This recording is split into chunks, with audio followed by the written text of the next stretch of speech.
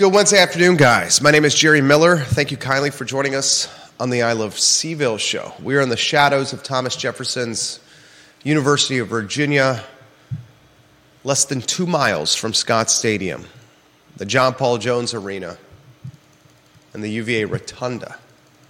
We are a block away from the Charlottesville Police Department, a police department who yesterday raided a home on Charlton Avenue, which yielded the arrest of a mid-50s Charlottesville resident with charges ties to drugs and distribution.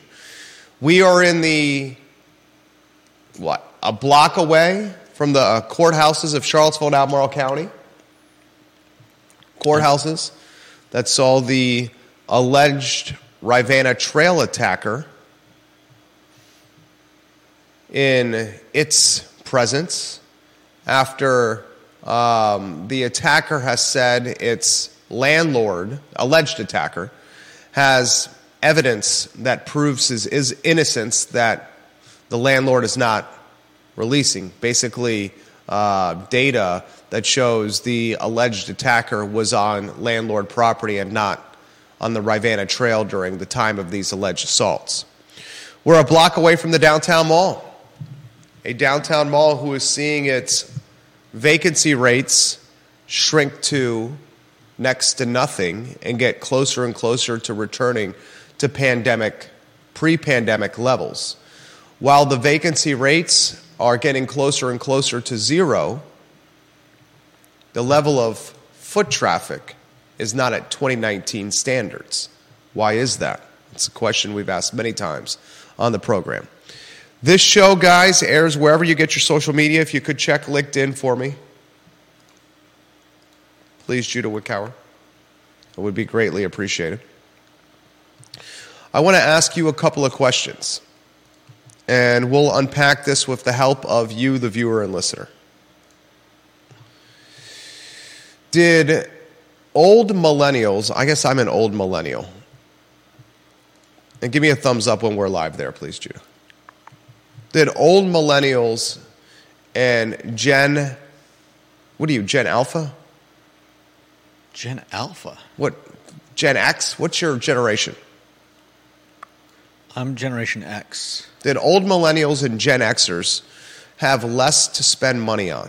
Dave Ramsey is so quick. The chart's on, the generational chart. I really want you to get LinkedIn up. Multiple people asking. It's up? You're a good man. Thank you. LinkedIn is up for the folks that are asking. Dave Ramsey, very quick to throw shade about avocado toast, $1,000 cell phones, and Netflix streaming, and Starbucks lattes as distractions for generational wealth creation. Dave Ramsey, who I think is a little bit full of the doo-doo, frankly, says instead of spending money on said avocado toast and said $1,000 cell phone and said Netflix streaming or an Amazon Prime membership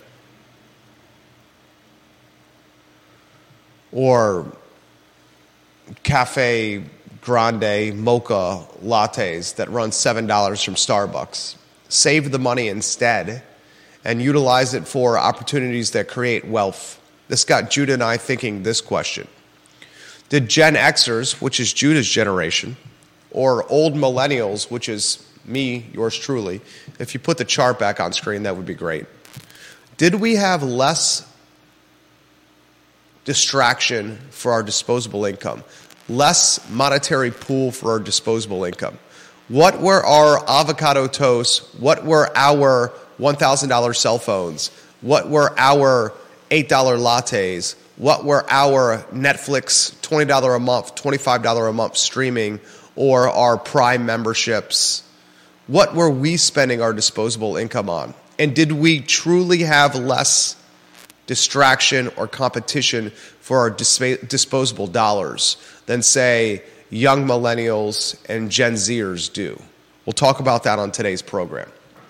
I also want to chatter on the show a conversation that Judah and I were having before the program started.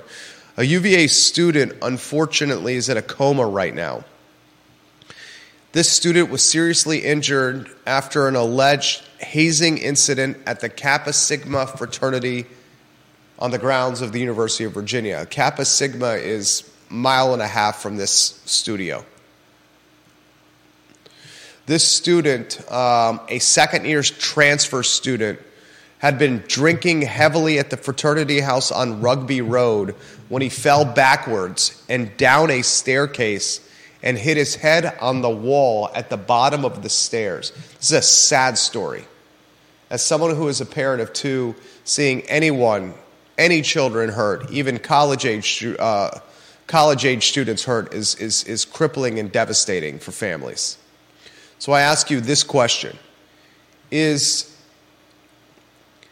drinking to the point of blackout and drinking to the point of severe intoxication that leads to physical injury, even if physical injury was brought upon by the person that was doing the drinking and not brought upon by the brothers or pledges at a fraternity house, is that still considered hazing?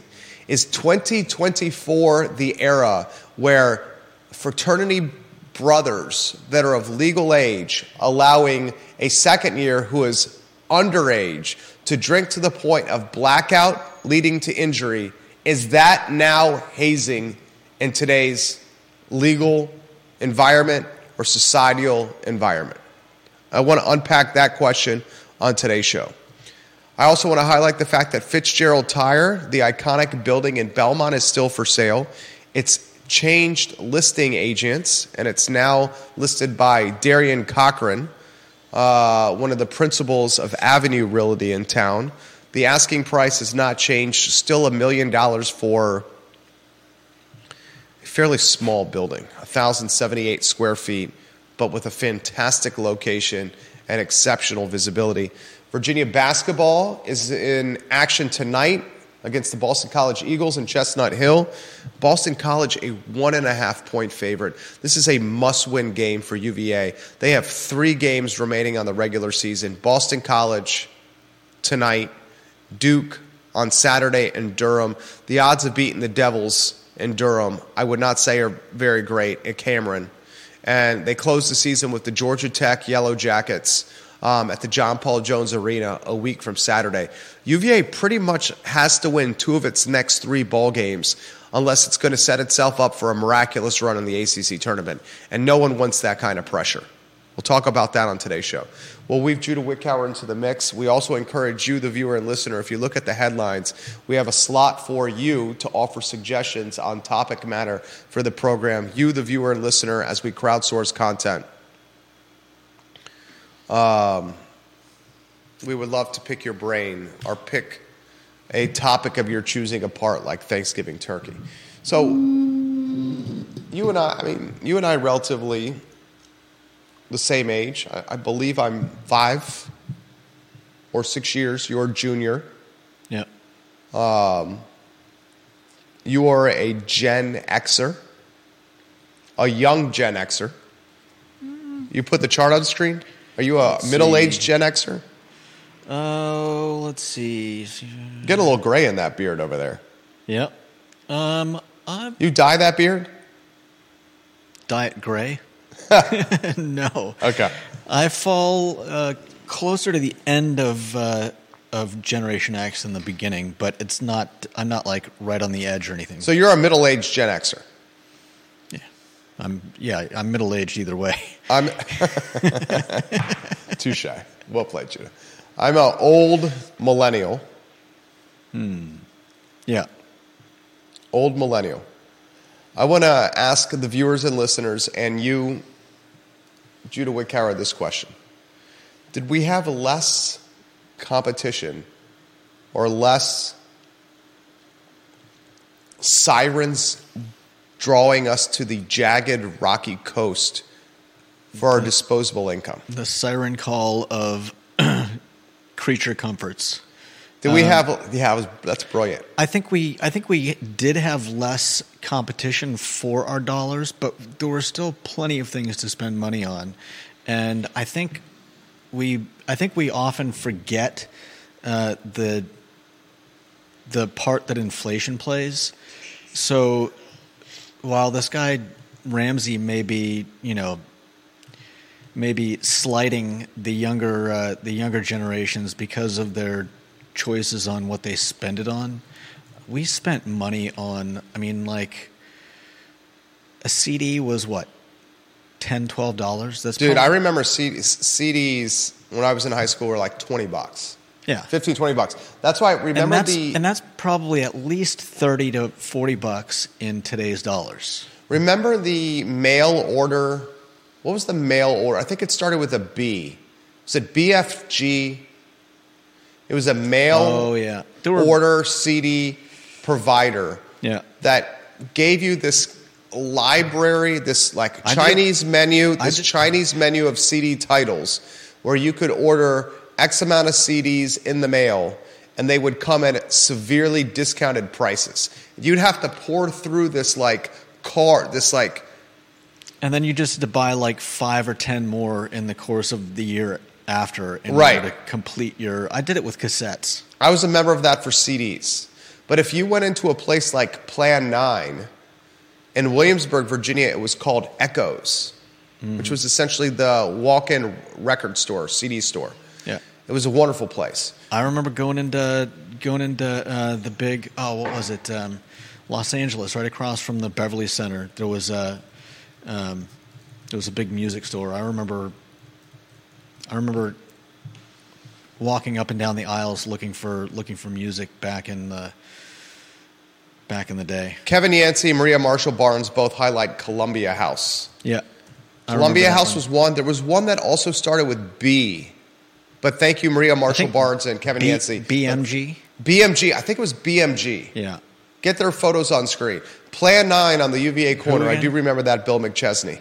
Get his photo on screen. Lucy Lamb watching the program right now. Thank you for watching the show. The CD, if you went into an Echoes or a Plan 9, was $20. And I remember saving my money to buy a CD. I mean, first it was cassette tapes, then it was CDs. Yeah. Like literally saving to buy a CD. I remember my first shift. I was 14. Albert Graves, it is not on Twitter. It's on. We're not connecting to Twitter, unfortunately. We have some kind of software issue, and we're still troubleshooting that problem. We apologize for those that watch the program on Twitter. We're working hard to get that software issue reconfigured. My first shift as a busboy at the Sportsman's Grill in Williamsburg, Virginia.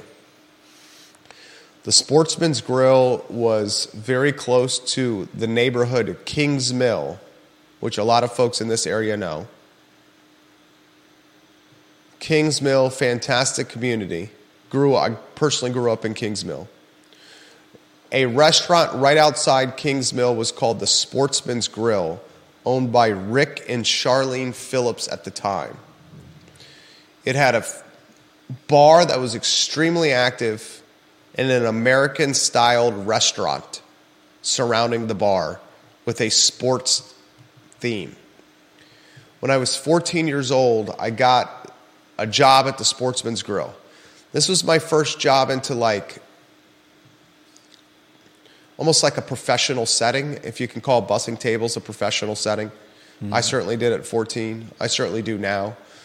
Prior to this job, and I've highlighted this on the program before, I was the landscape entrepreneur, where I would start by cutting my neighbor's grass and the yard across the street, and then I started getting referrals where I started having 3 to 4 yards to cut a weekend. And then I realized I wanted to make some more money, so I got my buddies to take my grass cutting shifts, and then I would go door knocking and get more shifts to cut. And I did a revenue sharing plan as a 11, 12, and 13-year-old with classmates. I would knock on doors. I was the salesman closing the deals as 11, 12, and 13-year-olds. They were shy. They did not want to talk to people. All they wanted to do was cut the grass and make some money. So I managed the schedule, told them which grasses to cut. I went and checked out their work, and then I gave them half the yard cutting money, and I kept half for myself for basically checking their work and lining up the schedule. Had a fair amount of yards doing this. But then I was like, you know what? I'm 11, 12, I'm 13 years old. I've been managing all these yards. I think at one time it was a dozen plus at one time we were managing. I want to try something different. And I've heard good things of the Sportsman's Grill. My buddy at the time, his name was Cem. He's Turkish, C-E-M. Cem Akdoğan, the late Cem Akdoğan. He was working at the Sportsman's Grill at the time, and he said, Jerry, I'm really enjoying this job. It's fast-paced. The waitresses are gorgeous. They're all high schoolers or freshmen or sophomores in college. All I do is hang out with the waitresses and clean tables and ask the waitresses to buy me, go to the ABC store and to buy us vodka and gin, which we party and drink with after the shift. I said, okay. Well, check this out. So I go into the Sportsman's Grill as a 14-year-old, and I said, Mr. Phillips, I'd like a job, sir. And he said, who are you? I said, my name is Jerry. My name is Jerry Miller. And he said, are your parents so-and-so? And I said, yes. That's my mom and dad. And he goes, they're right around the corner from us in McLaw's Circle, where their CPA practice is, right? I said, yes. My parents own a CPA practice in McLaw's Circle, right around the corner from the Sportsman's Grill. He said, you know what? You come from good stock. I remember his exact words. You come from good stock, Miller. I'll give you a try as a busboy. We're busy. We need the help. I'm going to throw you right to it.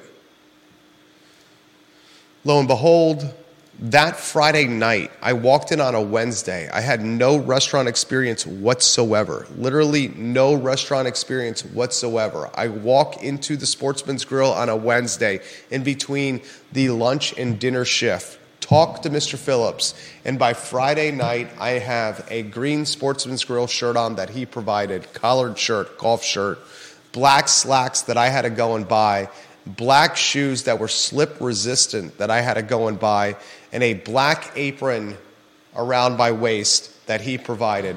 He said, you're going to be bussing this section. You're going to have the section right next to the bar and this section up on the stage over here. Get to work. And that's how my bussing career started at the Sportsman's Grill. At the end of the first shift that I ever worked in a professional setting as a 14-year-old, I finished the shift with, you know how much money? No. Cash tips. The waiter and waitresses tipped you out. I'll never forget the blonde waitress named Kristen. She was a freshman at William & Mary. Man, the apple of my eye at the time. Made $18. I'll never forget it. A $10 bill, a $5 bill, and 3 ones. At the end of the shift, I call my mom up because I'm 14 and I need a ride home. She picks me up at like 10:47 p.m. on a Friday night. I get in the car. I said, Mom, you're not going to believe this. I just made $18. And I pulled the $18 out of my pocket, sitting in the shotgun of our 740 Volvo GLE, gray Volvo. She looked over at me and she said, Jerry, that's a boatload of money. I'll never forget her response. She gasped, literally gasped, and said, that's a boatload of money. $18, 14. This was like 1995, 1996, the year. And I said, I know, right? And at that point, I was hooked. I get the excitement of a restaurant. I get to interact with, all Rick Phillips seemed to hire was beautiful waitresses. There's sports on the televisions all over the restaurant. I was a sports fanatic, a sports junkie. I eventually was able to persuade these restaurants to go to the ABC or the Food Lion and buy cases of beer or bottles of Gilby's vodka, only the finest for 14-year-old Jerry, the Gilby's vodka. And I was leaving with cash money day of work. It was a 14-year-old's dream. Worked that job for years. Eventually parlayed that busboy job into a waiter position where I was working the working the floor as one of the few male waiters on staff. That $14, I very much remember saying, you know what? I'm almost close to buying a CD. I wanted to get the MC Hammer CD that featured Too Legit to Quit. Remember that song? Vaguely. Too Legit to Quit. Yeah. By MC Hammer. That CD was more than what I made in a shift as a busboy at the Sportsman's Grill at Echoes in Williamsburg. Yeah. My point is this. Did old millennials, which is yours truly, or young Gen Xers, which is Judah Wickower, have less competition, distraction, or what did you call it? What was the turn of a phrase you use? I think I said less competition for our dollars. No, that's what I said. You said something much more metaphorical that I gave you props for. I highlighted the sirens drawing our money to the jagged rocky coast, and you came in with something more poetic. Yeah, I don't know. The siren call of, what was it? Something about luxuries, simple luxuries. Sounded so much better the first time, Judah. I don't know. Affordable luxuries. The what do we siren spend our call money of on? affordable luxuries. Yeah, I mean, there were always things to spend money on, but I think, I think it's less that we've changed our habits in how we buy things. Like we were buying things back when we were, when we were younger. Kids today, millennials, whatever you want to call young adults are spending their money on stuff. And I found this and thought it was really interesting. In Korea, they have something called Sohwak Hang, and in Chinese it's Zhao Ke Jin. I don't know if I'm pronouncing those right, but they both translate to small but authentic happiness. And I think what we're seeing now is that those people that are getting derided for buying avocado toast and spending money on phones or whatever, I think there's a bit of despair in that spending. I think they're looking around and seeing that houses and cars and the lives that they saw their parents living are further from their reach than they've ever been. And so rather than wasting time saving up for those things, they're grabbing a little bit of happiness where they can. And sometimes that's an avocado toast, and sometimes it's an overpriced cocktail at a bar. That was well said. Very well said, Judah Wickower. The phrase is spend on experiences. Very common today. Yeah. The young millennial and the Gen Zer wants to spend on experiences like vacations. Spend on experiences like concerts.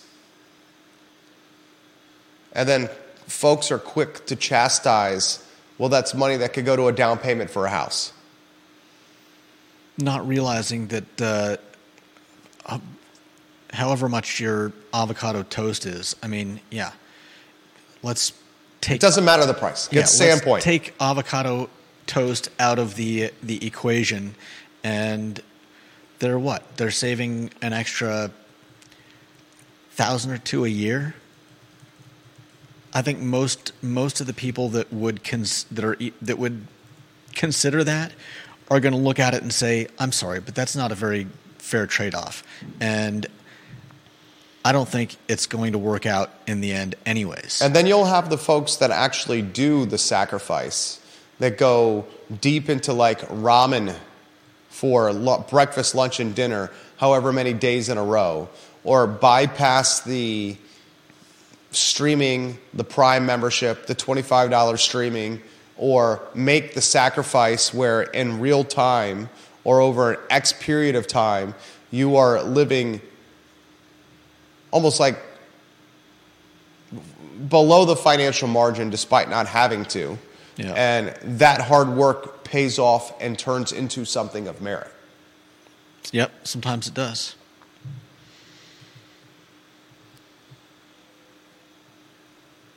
Maria Marshall Barnes highlights the fact that at Sam Goody, singles for cassette tapes were $5.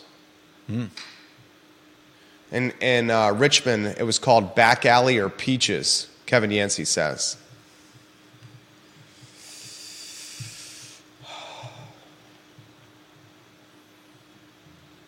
Neil Williamson highlights a link for the 22 fascinating teenage spending statistics. I'm going to highlight some of these 22 fascinating teenage spending statistics for you. Neil Williamson, the president of the Free Enterprise Forum. The average teenager spends $2,391 per year, according to the Taking Stock with Teen Research Report. What do teens spend money on generally? Well, we're asking. And Neil has that data. Clothing accounts for 21% of a teen's budget, which is the highest in the category, according to Piper Jeffrey. Food is the second most spending category, which is 20% of their spend. Upper income teens spend on clothes adds up to nearly $1,100 annually. 10% of teens go to shoes. Over 50% of teens shop on Amazon when compared to Walmart, Target, or Macy's. 83% of teens have an iPhone, which means shopping from a mobile device.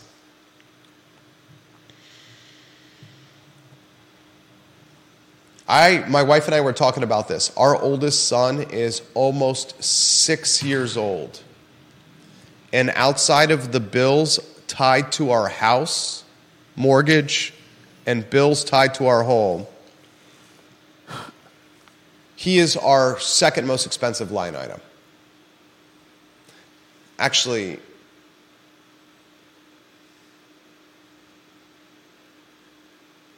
you know what? I changed that. When you factor the total picture of what we're spending with him on, and I won't unpack the spend, our oldest son is more expensive than the total spend associated with our house.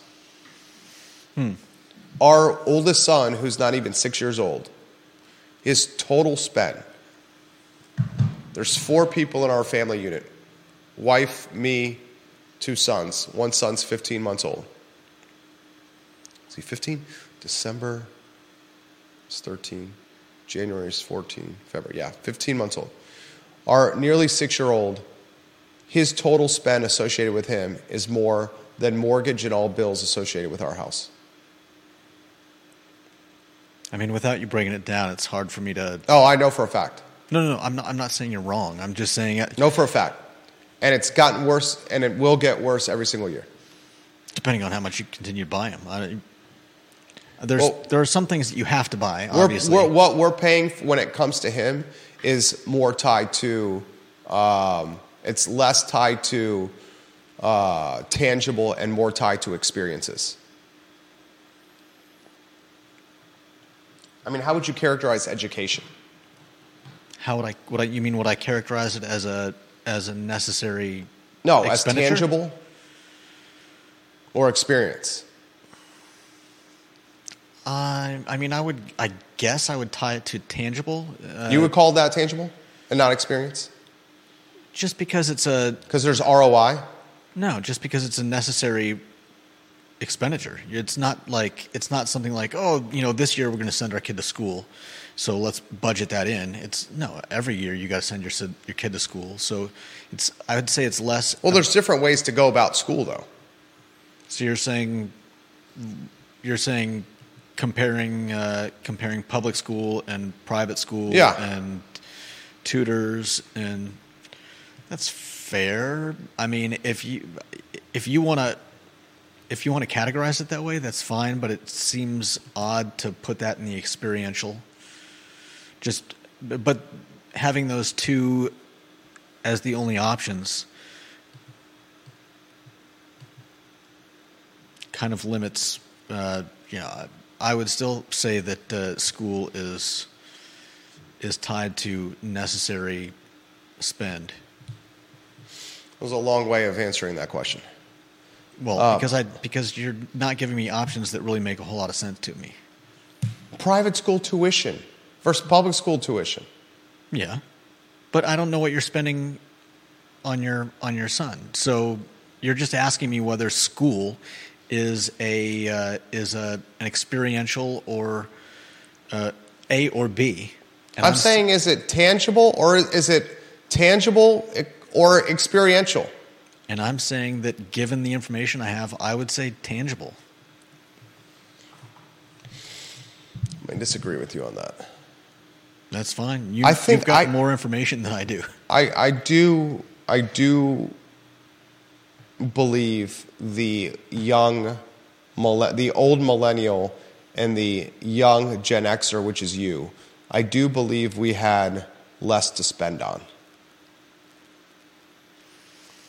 The ubiquitous nature of phones in our hands. I mean, the phone in our hand alone, that's $1,000. I never would have been able to afford a phone. I never would have been able to. I would never have been allowed to have a phone. My parents monitored our television viewership down to the 30-minute increment up until us being like 16 years old. Once I got to be 16 and I was driving, it was all hell broke loose in the Miller household. But literally, they kept us till 30 minutes of television a night. No video games, 30 minutes television a night. You had to play sports. You had to play sports, and you had to make straight A's. If you did not make straight A's, and if you did not play a sport every season, you saw the side of the Cuban mother that you never wanted to see. There's only one person in life that I'm fearful of. It's my mother. One person. Occasionally my wife. I will say this. I would never have been able to afford a phone. Yeah, I don't think most of us would. And then the collateral damage of the phone is the spendability that's in the palm of your hand. That's if you give your kids the collateral damage of the $1,000, the cell phone, is not just the $1,000 cell phone. It's then the fact that $1,000 cell phone is directly linked to bank accounts, to Venmo, to PayPal, to credit cards, and directly linked to the world's shopping mall that is Amazon, Target, Walmart, or any other brand out there that has an e-commerce store. That's fair, but any adult that's buying their kid a phone and then putting all of that information on that phone is... I don't even think it's the adult that's putting it on the phone. Well, how is a kid getting a credit card and a Venmo and a PayPal account? I mean, I know you can open them, but how many kids have credit cards? And, I had like a savings account when I was a kid, but it's not like I opened it myself. It's not like I went to the bank and said, hey, I'd like to buy stuff on Amazon. One of the first things my parents made me do was open up a bank account. Any parent that's watching this program right now, do this for your kid. It's proved to be incredibly advantageous for me. Go when your son or daughter starts a part-time job. First, make your son or daughter get a part-time job immediately. I am not opposed to our oldest getting a part-time job when he's like 12 years old. I had a part-time job when I was 12 years old. I had a part-time job cutting grass when I was 11 years old.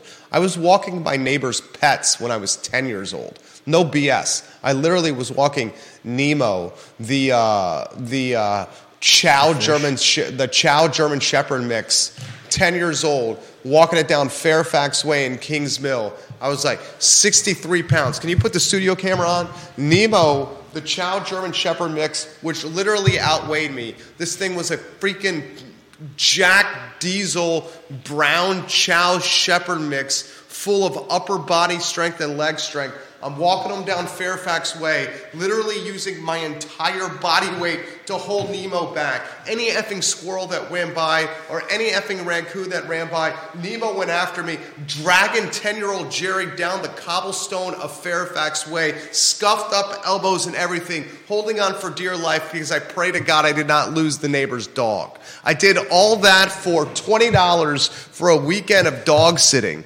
Friday afternoon, Saturday taking them out 3 times a week, and Sunday 3 times a week. And then I got paid on Monday before school as I drove by. Get ready, my oldest son. You're going to be doing that too. I'm going to find a Nemo for him. Parents, get your kids working as soon as possible, and then take some of the earnings that your kids get from working your part-time job and open up a bank account for them. In fact, if you want to take it a step further, open up a credit card in their name. Don't let them use the credit card, but have them do 1 transaction a month and then pay that credit card statement off. And then you will help your children start building credit. I went into college with credit.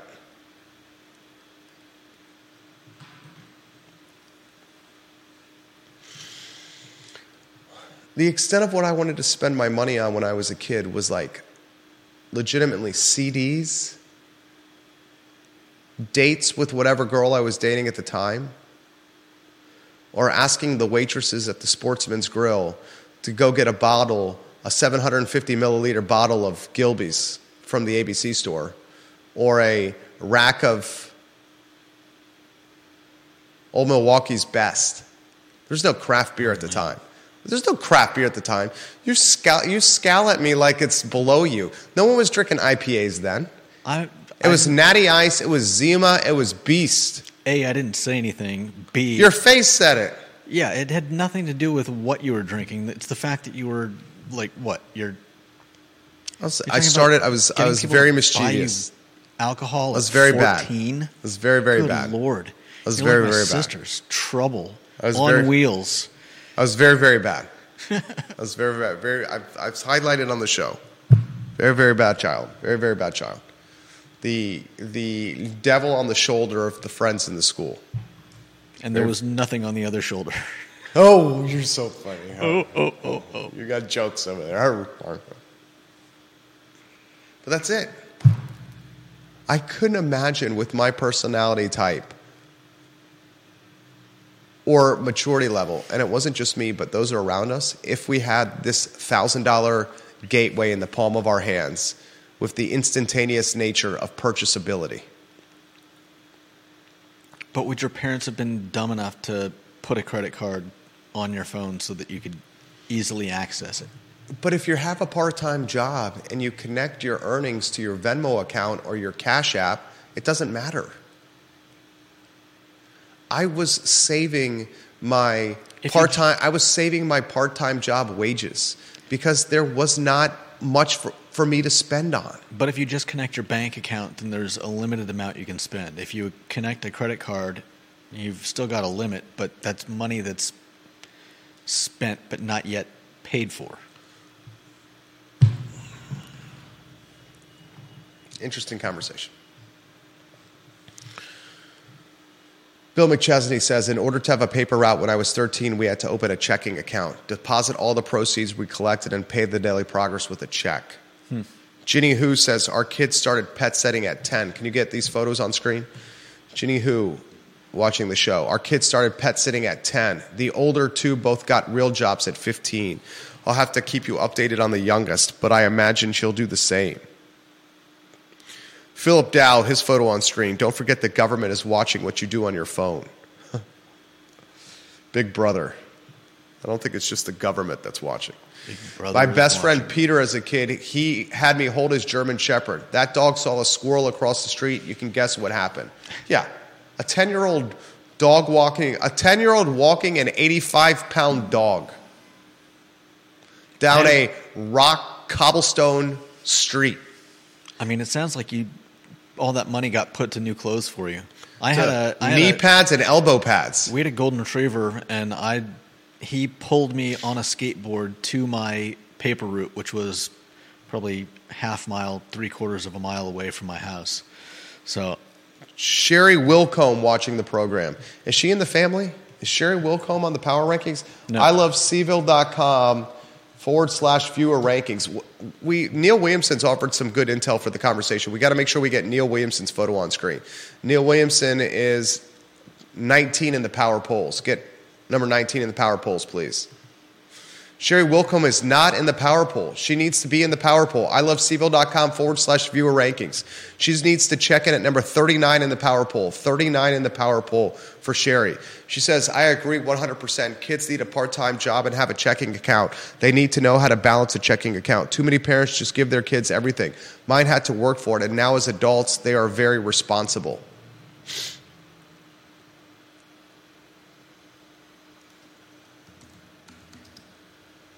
I do not listen to the sports junkies out of D.C. I will try them on your suggestion, Albert Graves.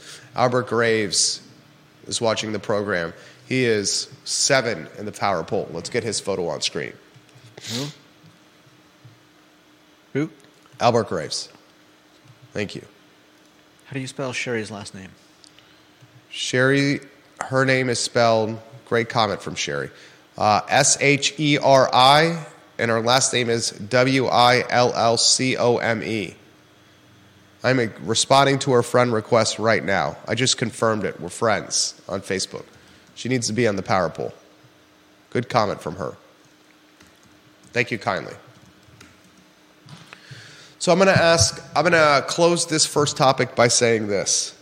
Do I think young millennials and Gen Zers, heck, even Gen Alpha, you want to put the generational chart back on screen? Do I think they have more competition for their disposable income, more sirens dragging or luring their dollars to the jagged, rocky coast that is taking your money? Yes, I do. I absolutely do. We had less to spend on. You had a Nintendo when we were growing up. That Nintendo couldn't be in the palm of your hands. It was tied to one television in your house. We had CDs. We'd go to the Foot Locker and buy some shoes. We'd go to the food court in the mall and buy a slice of pepperoni Sbarro's pizza and some crushed ice Coca-Cola and walk around the mall. We didn't have all these other distractions. So be mindful of this as parents with your kids and offer some guidance to help them have saving habits or learn saving habits now. Because I'm going to tell you, the headwinds that young millennials and Gen Zers are facing are way more intense than the headwinds Judah and I face going from adolescence to teens to adulthood when it comes to savings. Way more intense. All right, next topic is a sad topic. And Judah, you want to set the stage for this one? This was your idea. I try to highlight good ideas. This was a good one for you. Well, let's see. You're talking about the UVA student? The idea that you provided for the show. You provided one idea for the show. Okay. Yeah. I mean, we talked about this at the beginning of the show. The UVA student who was tragically injured in an accident. The investigators are alleging hazing, but I don't think we actually know if that was the case. And I mean, both of us, I think, can talk from our own experiences with with fraternities, and you know, I know that younger people can still be what's the word I'm looking for? I'm trying not to say anything too mean. I think a lot of young people today are very much aware of things that we may not have been aware of at our age. You see a lot more kids taking part in everything from like... Just get to the point, my friend. Okay. To you, Jerry. No, I'm not trying to cut you off here. You're... Yeah. What are you trying to say? Go ahead. Come on. I just want you to be direct. Be more direct. Okay. Let's see. Direct. I think we have to wait and see whether or not this is actually hazing. Yeah. Okay. I thought that was the point you were trying to make here. And what you're trying to say here is, and I'm not trying to cut you off here. You were going the bypass. You were taking the bypass loop to the point. This is what I think he's trying to say. In 2024, we are so politically correct about everything. Are we so politically correct that in 2024, if an individual chooses to get blackout drunk and that level of intoxication yields injury, is that now considered hazing at a college or university? Because everything that's been reported on this case, we don't want to assume anything, everything that's being reported on this case, it's nothing about, the brothers made the second year grab a bottle of Gilbey's and chug it until it was empty. You know what I had to do? I was a Phi Kappa Psi at the University of Virginia. The White House at the end of the Mad Bowl, the most iconic fraternity when you walk down Rugby Road. The one at the end of the Mad Bowl. I was the rush chair and the social chair over there. We, as pledges, had to swallow live goldfish, 7 of them. Literally murdered goldfish with our trachea. 7 times. Terrible stuff.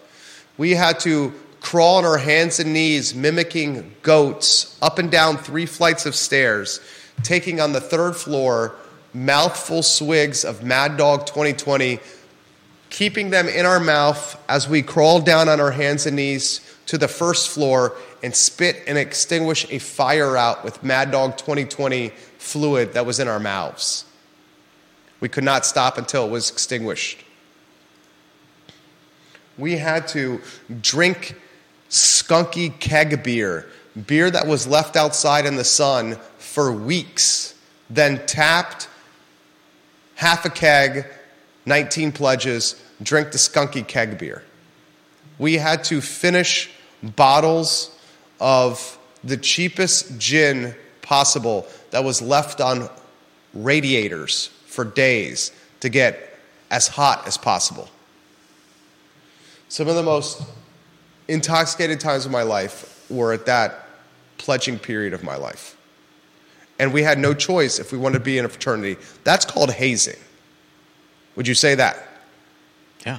That's the definition of it, right? Forced to do something to gain entry into a club. Is hazing today someone pounding alcohol to the point of getting so drunk that they fell down a flight of stairs and hit their head and is now in a coma, so now the fraternity is liable?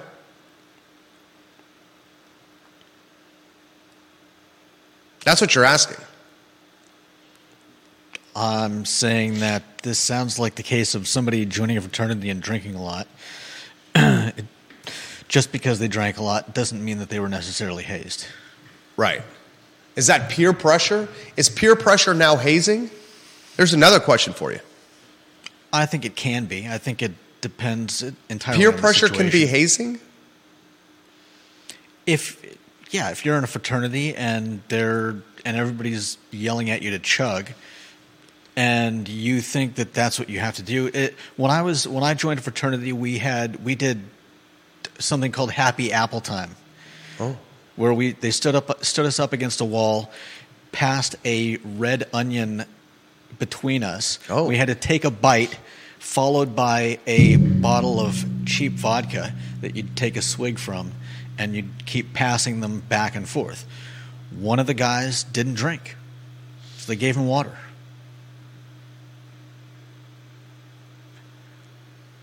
That would never have flown with what we had to do. If any of us had said we're not going to drink, they would have said... And we already agreed that your fraternity did some massive hazing. Oh, massive hazing. Hitting with paddles. If anyone had wall sits, push-ups, We ran buck-ass naked through AKO, the sorority right next to Phi Kappa Psi. The brothers were such jerks. They flooded the basement floor, the basement of Phi Kappa Psi. They literally flooded it. Why they chose that is because the basement in Phi Psi had a drain. They put boards around the edges of the room so the water would get to 2x4 levels. Then they told us to strip our clothes. They dropped bags of ice into this water, stripped our clothes, and told us to belly flop into this basement pool that they made. We're talking like 4 inches, 5 inches of ice cold water, buck-ass naked, belly flopping for the point of shrinkage. And then after shrinkage, we're told to sprint through AKO, the sorority next to us. Yikes. Okay. Definition of hazing. And if anyone said no, they were said, all right, you're out. Yeah. And the deeper you got into it... that sounds like a great bunch of people. The deeper you got into it, the more pot committed you were, so the less likely you were going to say no. And the deeper you got into it and the more pot committed you were, the worse the events became. Because they knew they had leverage. Till Hell Week. And Hell Week was taking you out, all of you, your entire pledge class, with very little clothes and dropping you off 30 miles outside of town in a place you had no idea where you were. Alrighty then. Today, we ask this question. What I'm highlighting was the definition of hazing. Today, what potentially happened at Kappa Sig was a second-year transfer student got drunk on his own merit, so drunk that he fell down a flight of stairs,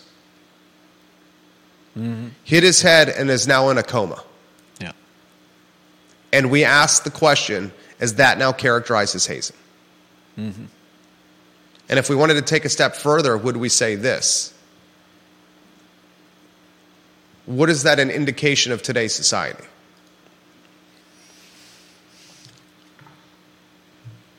That we're so quick to pass the personal buck to someone else for mistakes that we make ourselves. Right? Or am I not being empathetic here? Yeah, I mean, there should be a certain amount of personal responsibility, and just because the guy was drinking doesn't necessarily mean that he was being hazed. I think we'll have to wait and find out more. I also think that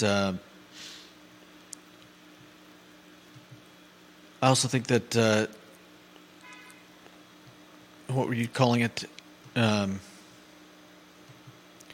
I think there's a big difference between hazing and having people cheer you on, but at the same time, a fraternity has a choice, and as I pointed out, that choice can include not forcing someone to drink. Deep Throat watching the program. Get his photo on screen. Number one in the family. We really got to get this Twitter thing figured out. We're not streaming to Twitter right now, and it's like crushing my soul. BMG was the mail order CD catalog. Loved BMG. And Columbia House. He said these were both a scheme for the big record companies, distributors, to unload excess stock of inventory. BMG and Columbia House. I mean, CDs cost what, like 25 cents to make? Right. So the most expensive thing in the CD is the licensing rights to get the music on the CD. Yeah. He also says this. Here's a good one. Quintessential Deep Throat. Most dramatic inflation categories over the last couple of decades are very much concentrated in services related to child rearing, education, and he associates that with the drop in quality of public education, pushing people into going private or supplementing both, of which have increased dramatically. He also highlights healthcare and insurance costs for kids. cost of sports leagues and training, massive increase in price, and also expectations of what intensity of training is reasonable.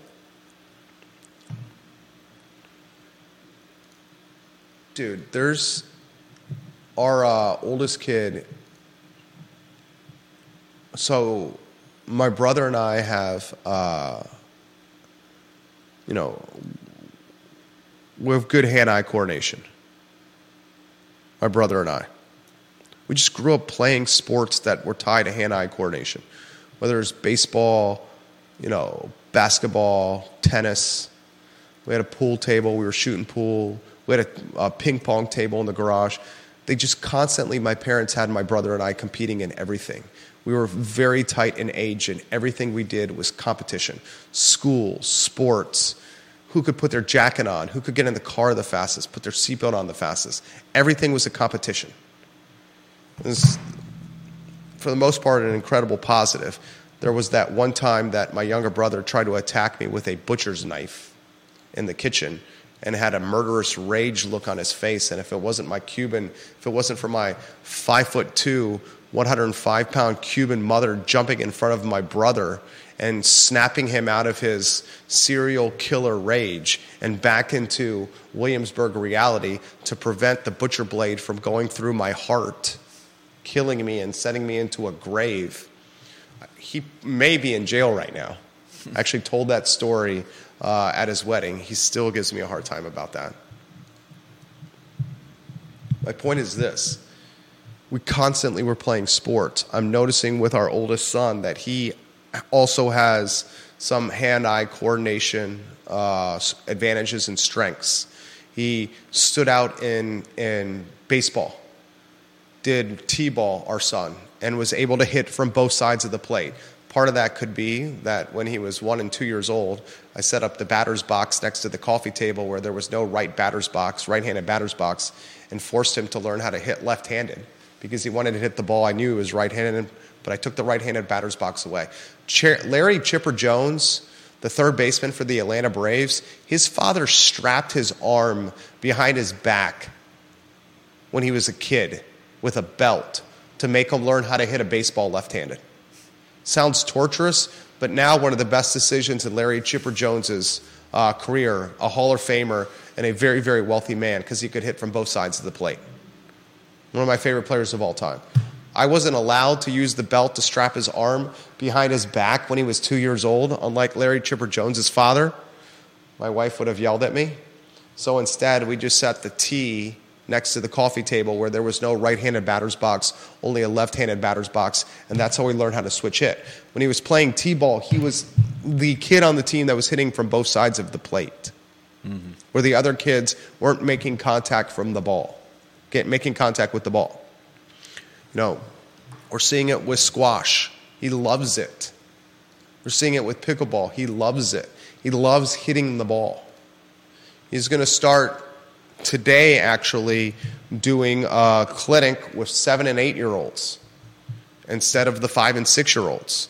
Something that we were uncertain about, but the 5 and 6 year old clinic, he's 5, was just boring the bejeebus out of him.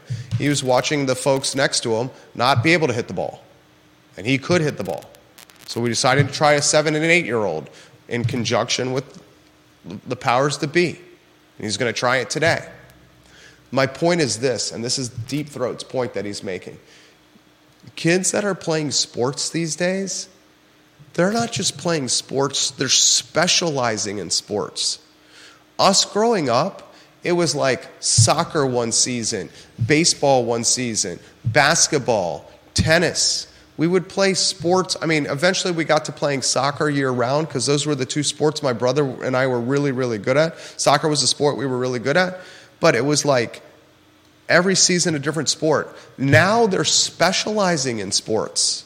They're playing one sport year-round at a much earlier age. Yeah. And not only are they playing that sport year-round at a much earlier age, they're working with trainers and coaches on the side. Mm-hmm. Kindergartners have tutors for reading now. Apparently they need them these days. When I was in kindergarten, when you were in kindergarten, did you have nap time? I don't remember nap time. When I was in kindergarten, we had nap time. There's no nap time now. I remember... My wife straight up says the stuff that he's doing right now was the stuff that she vividly remembers doing in the 3rd grade. And he's in kindergarten. The stuff that he's doing now, she was doing in the 3rd... So I thought you said...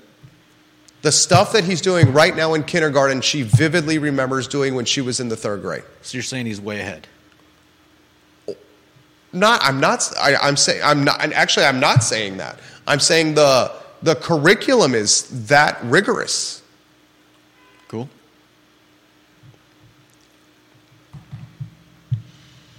Ginny Who says that specialization is hurting their developing bodies. Studies show that playing a variety of sports is better for both physical and mental development.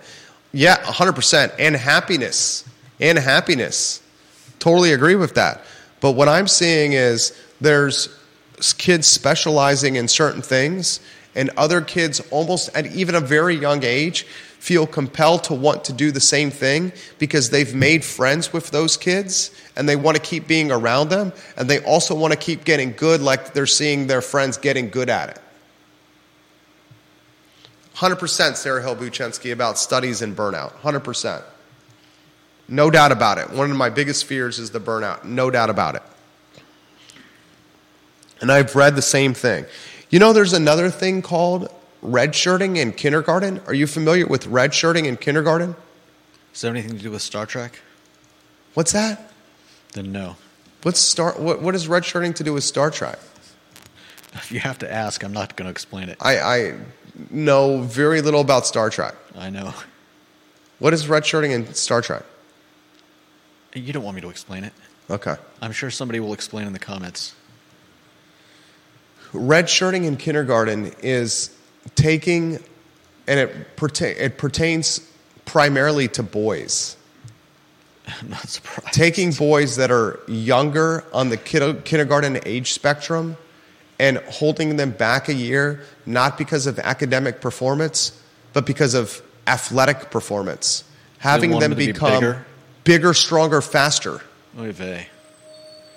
So then when they repeat... So this is something that parents do, not something that kids do to other kids. Kids not doing to other kids. Parents doing for their kids, specifically boys.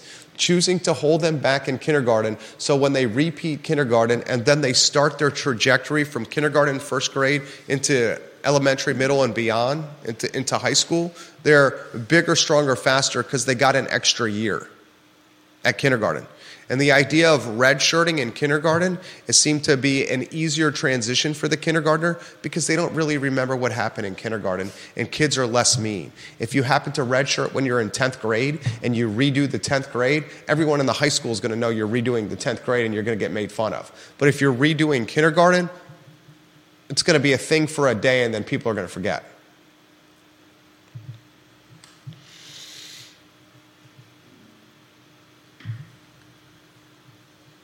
Carly Wagner, 100%. She says there are still plenty of casual sports families. Let's get Carly's photo on screen.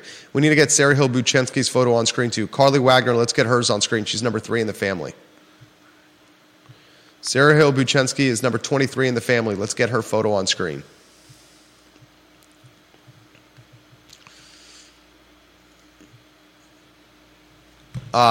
Ginny says, so funny, Judah. She appreciated your joke. Red shirt characters in Star Trek are always the first ones killed off. Is that what you were referencing? Yeah.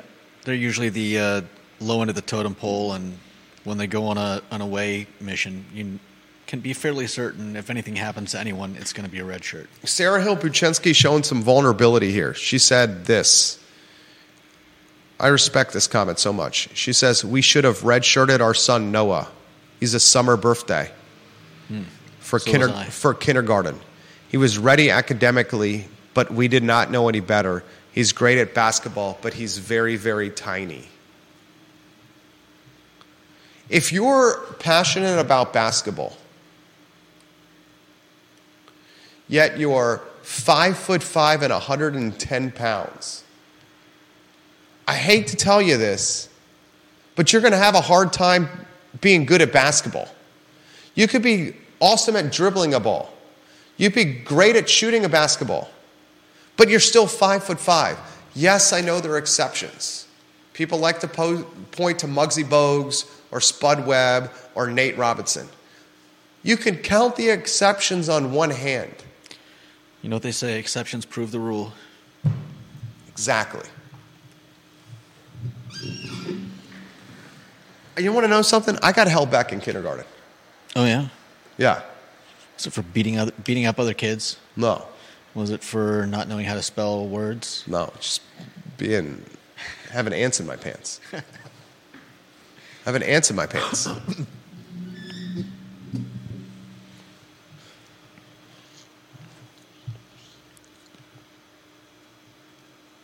Janice Boyce Trevelyan says they hold them back, then they get bored with the curriculum and cause discipline problems. That's exactly what happened with me. That's exactly what happened with me. They hold them back and then they get bored with the curriculum and cause discipline problems. That was me to a T. 100%. All right, it's 1:42. Now, what do you want to add here? I apologize I cut you off here.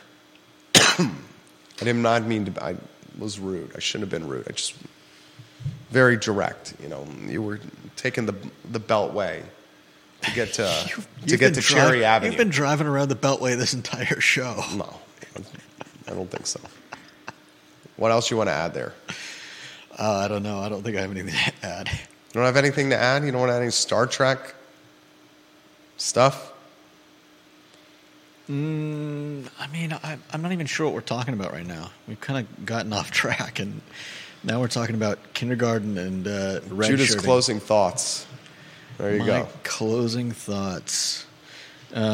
Charlottesville residents can get free trees from the city. I think that's awesome.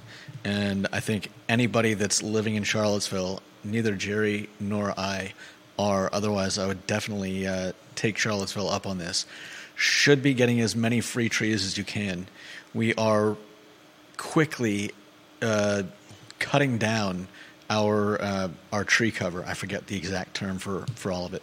But we need a lot more trees than we are currently planting. And so everyone that can help plant trees, please plant trees. Plant trees. Amen, brother. We need trees.